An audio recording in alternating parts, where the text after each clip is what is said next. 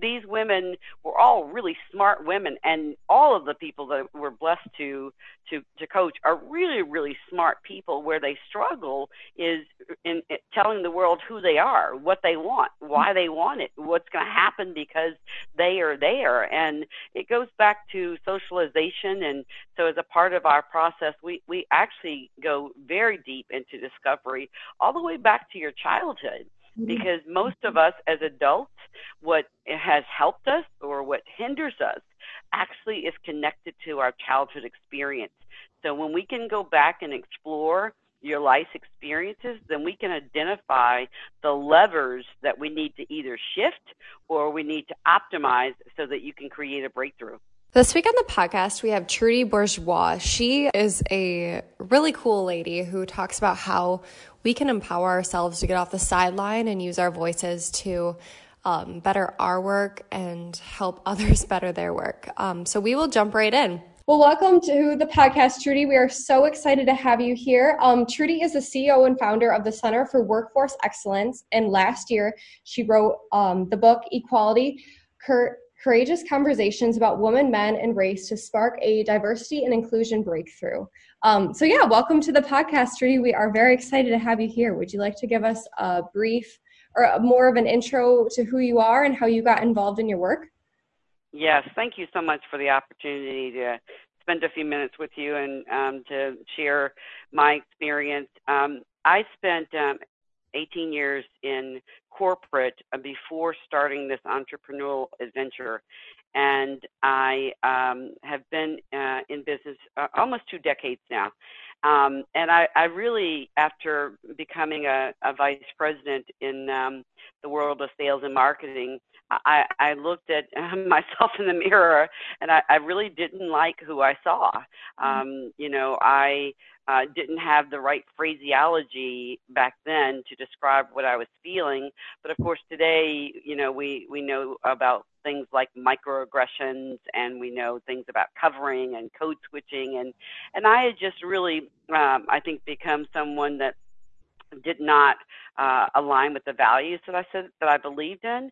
And I didn't want other women and women of color and just people in general to have to deal with the challenges on a daily basis that I felt like I faced. And so I decided that I was going to jump off the corporate arena, which people thought, what are you doing? Where are you going? Why are you doing it? And one of the first things that happened, just to give you a feel for my heart's desire to help particularly women and women of color, a friend of mine who we had become reciprocal mentors for each other was climbing the corporate ladder, and he said, his name is James White, by the way. He's currently the interim CEO at Ocean Spray. He serves on a number of boards and is a former CEO of Jamba Juice.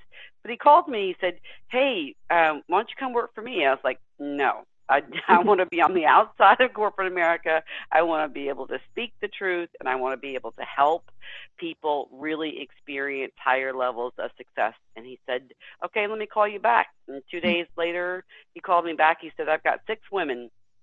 All 6, I think, can make it to the C-suite. I want you to coach them." And that is how my business began on a national basis. Yeah. Incidentally, 5 of the 6 are in the C-suite. Amazing. When did you start this then? What was the year? Yeah, this is 2000 and 2001. Sweet. So you've been doing this for now about 20 years, give or take? Yes.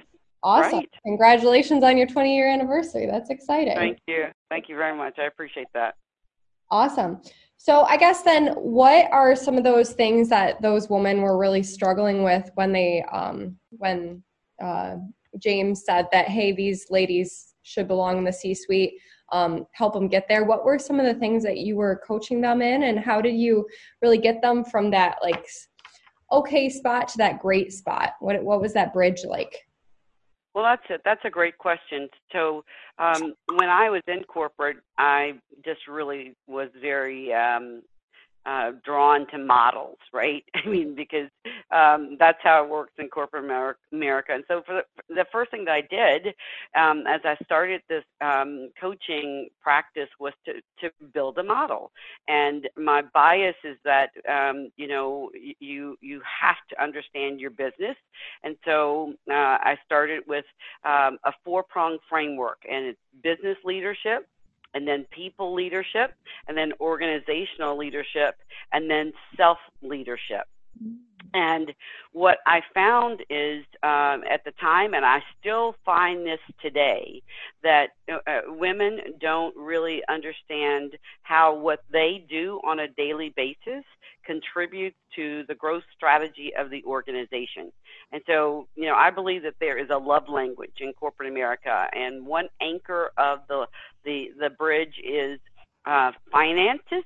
The other anchor is relationships, and in between is value and impact.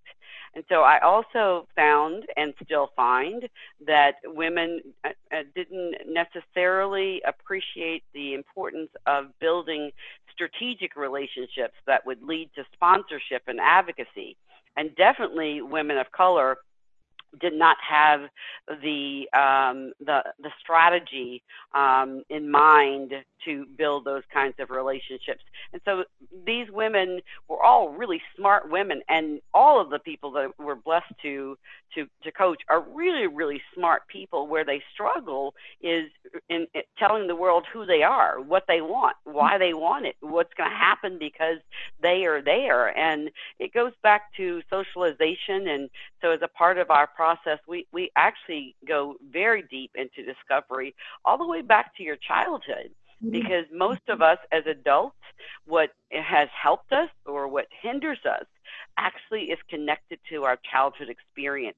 So when we can go back and explore your life experiences, then we can identify the levers that we need to either shift or we need to optimize so that you can create a breakthrough. Wow, that's very interesting. I love it. Yeah, that's very, you're going back to the root cause, obviously. Yes. What are some of those things that it could be so much. But what are some of those things that you find out in their childhood that you really need to get past and leverage? Yeah. What do some of those things look like? Yeah, for a lot of people, myself included, we were taught to work really hard, keep your head down, and you will be rewarded. Unfortunately, that is not the formula that works for corporate America. Or another example would be you don't want to brag on yourself, right? Women are still struggling with articulating their value because of the old tape of I'm bragging or I'm being selfish and I'm not being humble. Or another example is, not really stepping into the leadership limelight, always using phraseology and communications that would suggest that, everybody else is doing something, but you're not doing anything, right? And women and other men as well, but particularly women, because of the way that we have been socialized, really need to hold up the mirror and understand that if you can't advocate for yourself, no one else is going to advocate for you. And you don't have to be arrogant or brag. You just have to know your business, and you have to know your value, and you have to be able to, show that value, speak that value, share that value. And the more that I'm able to get people into a space where they can show up knowing who they are, knowing their value, it just really empowers them. And so the framework that I'm working on now, specifically around women, is another 4-pronged framework. I've just been working on it for the last couple of years as a result of a lot of feedback that I got from my first couple of books, and then, of course, feedback from Equality.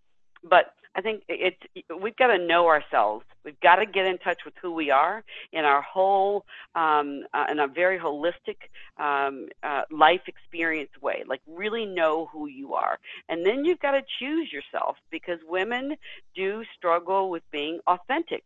And again, that's because of bias and because of what the world says we can and can't do.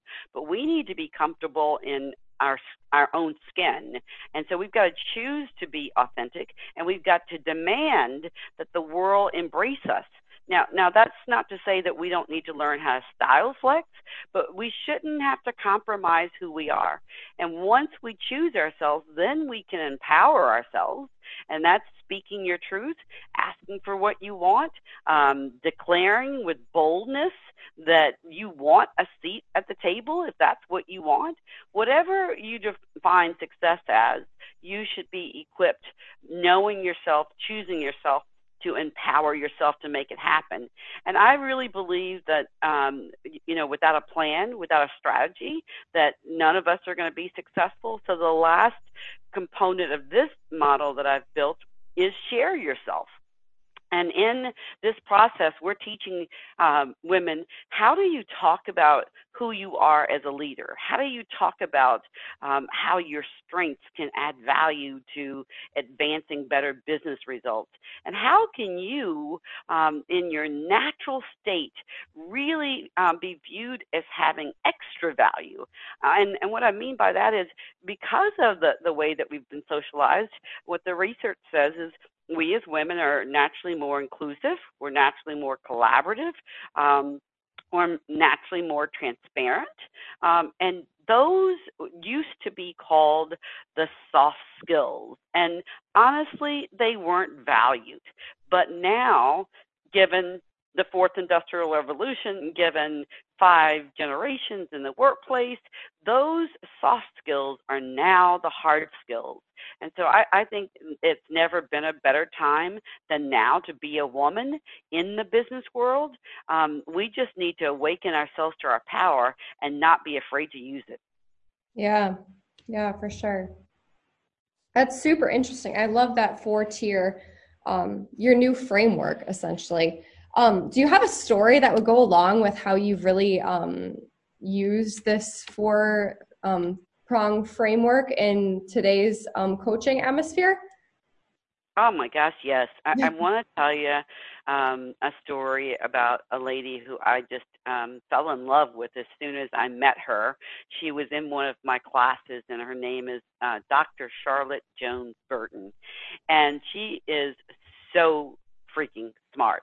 I met her, and she was telling me about herself, and she said, I'm a double board certified nephrologist, and she was working for a large pharmaceutical company at the time. And I said, gosh, that's fantastic. I said, tell me, how much do what you do on a daily basis contribute to the annual revenue for the organization? And she looked at me and she said, what are you talking about? And I said, Charlotte, it is really great that you are so brilliant, but if you can't translate that by making a shift into seeing yourself as a business leader, you're not going to ever get a breakthrough. And so we started going through this process, and she had to learn. We all have to learn. That's one of the marks of great leaders now is a true commitment to lifelong learning. But Charlotte started applying the principles. She started, seeing herself in a different light. She started, raising her hand and having an opinion about what the organization was doing. It turns out she had a big passion for helping the organization include more diversity in its clinical trials. She actually built for this company a platform.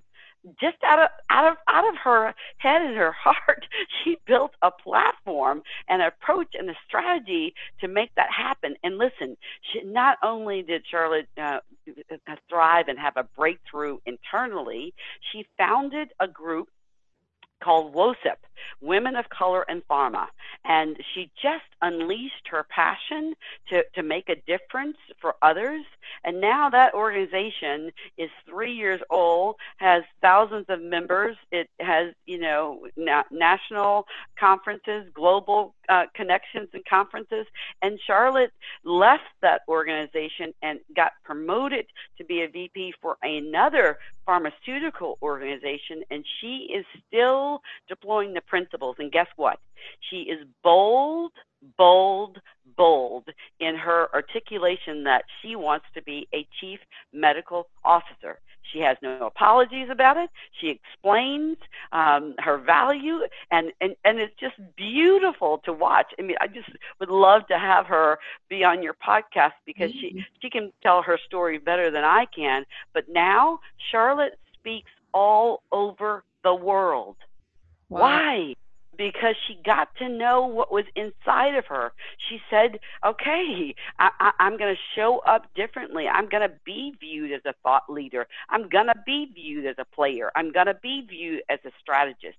And so she shifted her mindset, and then her behaviors started to shift as well. And she is going to go down in history. No lie, no joke. This lady is going to go down in history as a pioneer. She's an African-American female, and, in the pharmaceutical world and many industries, there's not that many African-American females in those kinds of roles. So I always look at Charlotte, and I'm so grateful that her heart was open. But you can't, as a coach, you can't make people acquire new behaviors. The heart has to be ready. The appetite has to be there.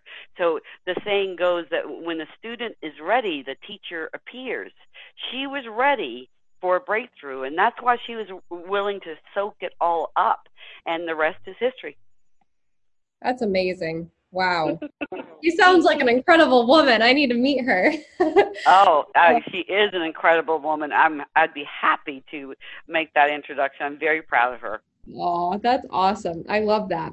Yeah. So they, like you said, they have to be ready. What kind of makes them ready? Are they just kind of in this pain point? Are they just wanting to let loose and don't really know how? What does that look like for them? I think, it's all over the board, driven by generation, driven by stage of your career maturity, driven by stage of responsibility. I think that people get ready or approach a state of readiness when they fundamentally wake up every day and they're not happy. I mean, like, you're going to know that you need to do something different. If you're waking up every morning, you're like, oh my God, I got to go to work, right? And often what I find is the individuals who haven't done the work of making sure that their passion and their capabilities truly align to an organization's needs. If they haven't figured out that formula, then, they're sort of struggling to build a path towards success. And so oftentimes women will say, I want a breakthrough, but I don't know how. I don't know how to make this happen.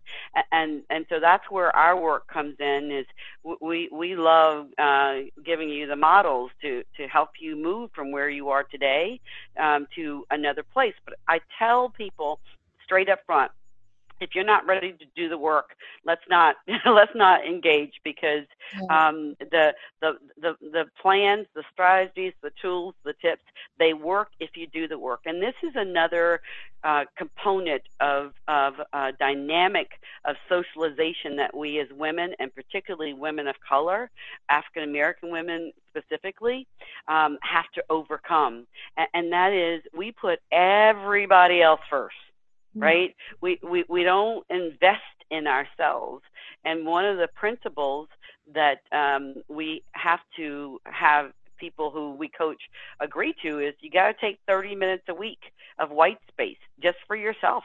And I know that 30 minutes sounds like a whole lot when your plate is spewing over. But at the end of the day, if you don't take the time, you won't think about your strategy. You won't be able to build your plan. You won't be able to reflect on the plan. And so this notion of investing in yourself certainly is not new, but it's one that, particularly for baby boomers and even some Gen, Y, that we still struggle with the fact that women are responsible for the lion's share of the home, right? And that's changing. We have a 33-year-old daughter now, and she is married to a husband, a wonderful man, and they are equal partners. It's so funny. Indra Nooyi, who is the former chairman and CEO of PepsiCo, was being interviewed one time, and she said, what kind of advice would you give women? And she said something that I was like, oh my gosh, I cannot believe that this even came out of her mouth, but now I have such a new appreciation for it. She said, marry well.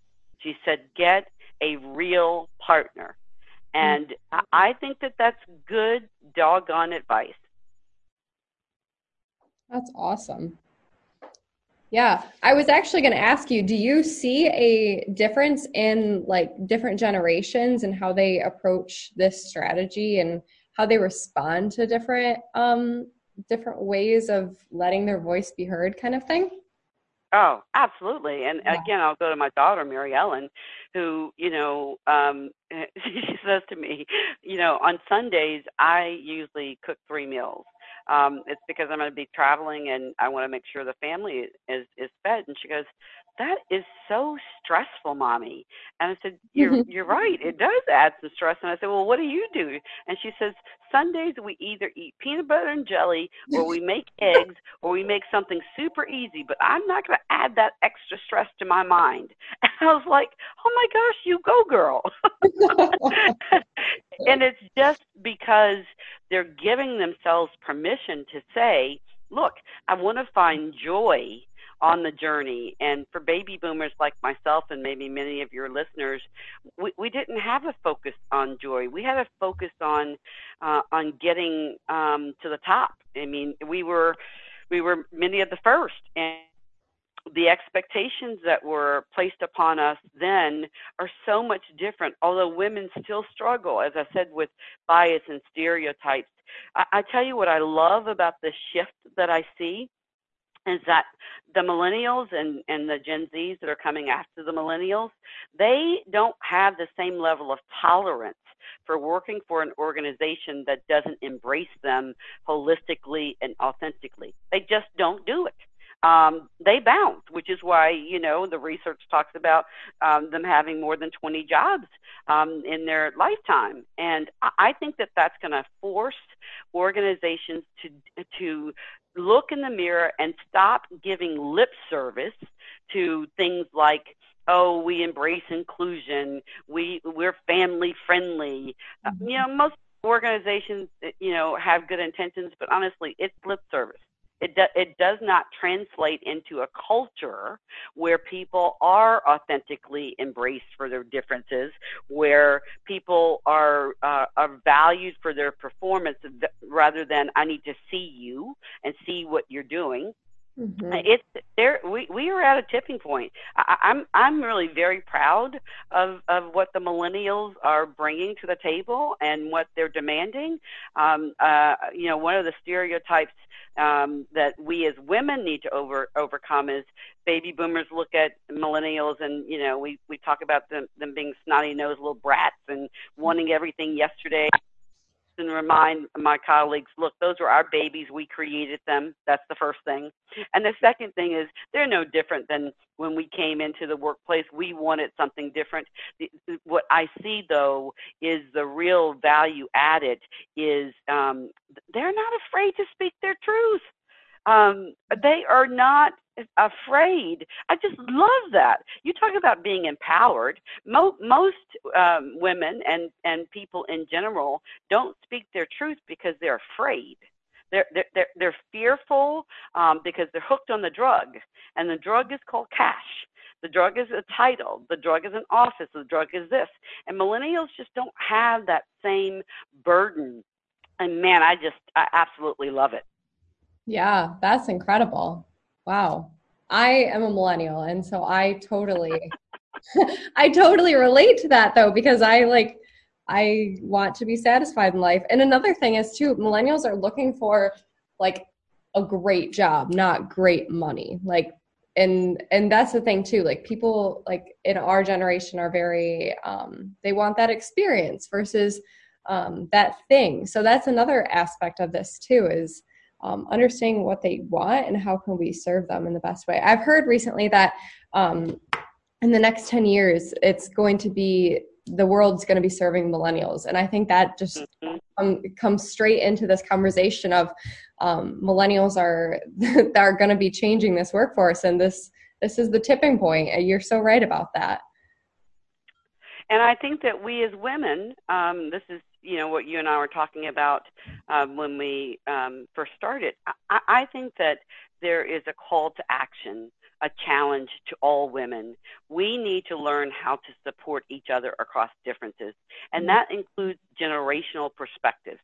I'm really quite sick of people describing millennials with labels.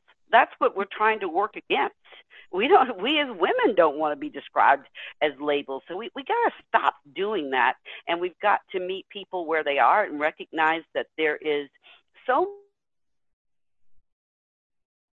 if we partner together, then we really can influence the organizations, because the two largest segments in the workforce right now are baby boomers and millennials, right? Yeah. So Kirsten, I mean, this is a moment of reckoning, right? Yeah. I mean, there's no denying your cohort represents the future leaders of not only North America but of the world, right? Yeah. And so this is why I think we have to have the courageous conversations. You talked about my fourth book, Equality, and it's really focusing on having all of these kinds of courageous conversations and holding up the mirror and speaking truth to power. And that starts with us as women speaking truth to each other. We don't know each other. We don't know each other, and we have not found our voice. In fact, in the book, I talk about the importance of white women recognizing that they are now the new sponsors of the 21st century. And why? Because they have been the biggest beneficiary of affirmative action. And yet, they haven't leaned into that power. They're not using the seat to twist and turn and pull the next generation with them, or pull women across differences. This is the secret that nobody wants to deal with as it relates to women's empowerment. And I applaud you for creating a platform to give voice to that which we don't want to deal with. And I put that on the table because if we don't deal with it, daggone it, we're gonna continue to inadvertently become a part of the problem, not a part of the solution. So I'm calling on all women, all backgrounds, all generations, all differences. Wake up. Wake up. History is writing our pages, and we need to go down as being agents of transformation, unapologetic agents of transformation, because it's going to make a difference for the greater good. Yeah. Wow. Awesome. That was great, Trudy. I love that. You're so right in so many ways. Do you want to give us a better understanding of what your book is about, Equality? Just so for listeners out there who might want to read it, give a little brief bio of what it is. Yeah. Thank you for the opportunity to do so. So it really builds on what we were just talking about, because in the book, I really say to all my female colleagues and friends and family, okay, enough of us waiting for someone else to do what we can do ourselves.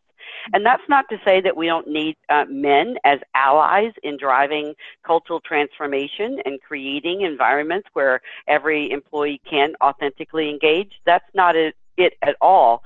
I am just simply saying we're not having the courageous conversations.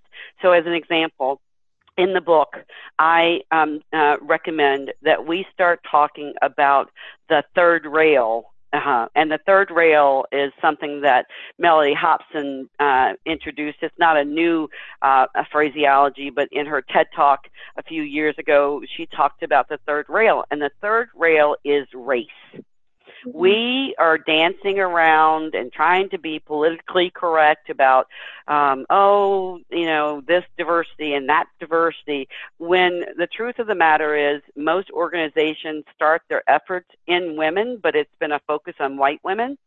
Mm-hmm. And then, of course, they have, ERGs that, focus on sexual orientation and things of that nature. But what we have not done that I am appealing to all of us to do is to have the conversation about race.